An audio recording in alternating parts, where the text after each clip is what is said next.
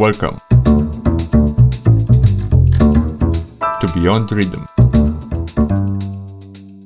Many people were introduced to Eminem through his Slim Shady character. The real Slim Shady encapsulates what this character is all about. It appeared on Eminem's third album, the Marshall Mathers LP, in the year 2000.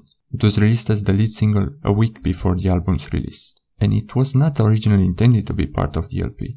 The record company wanted Eminem to have a song to introduce the album, similar to the way My Name Is was the first single on the Slim Shady LP. Eminem and his collaborators wrote the real Slim Shady just hours before the final copy of the album was due.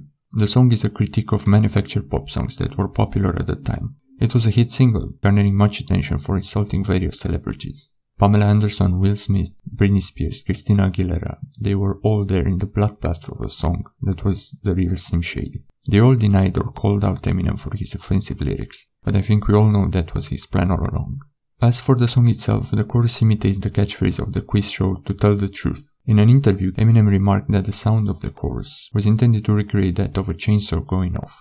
The sudden jump and increase in tempo as well as pitch recreates the motor of a chainsaw coming to life. The real Slim Shady was my introduction into Eminem's weird body of work.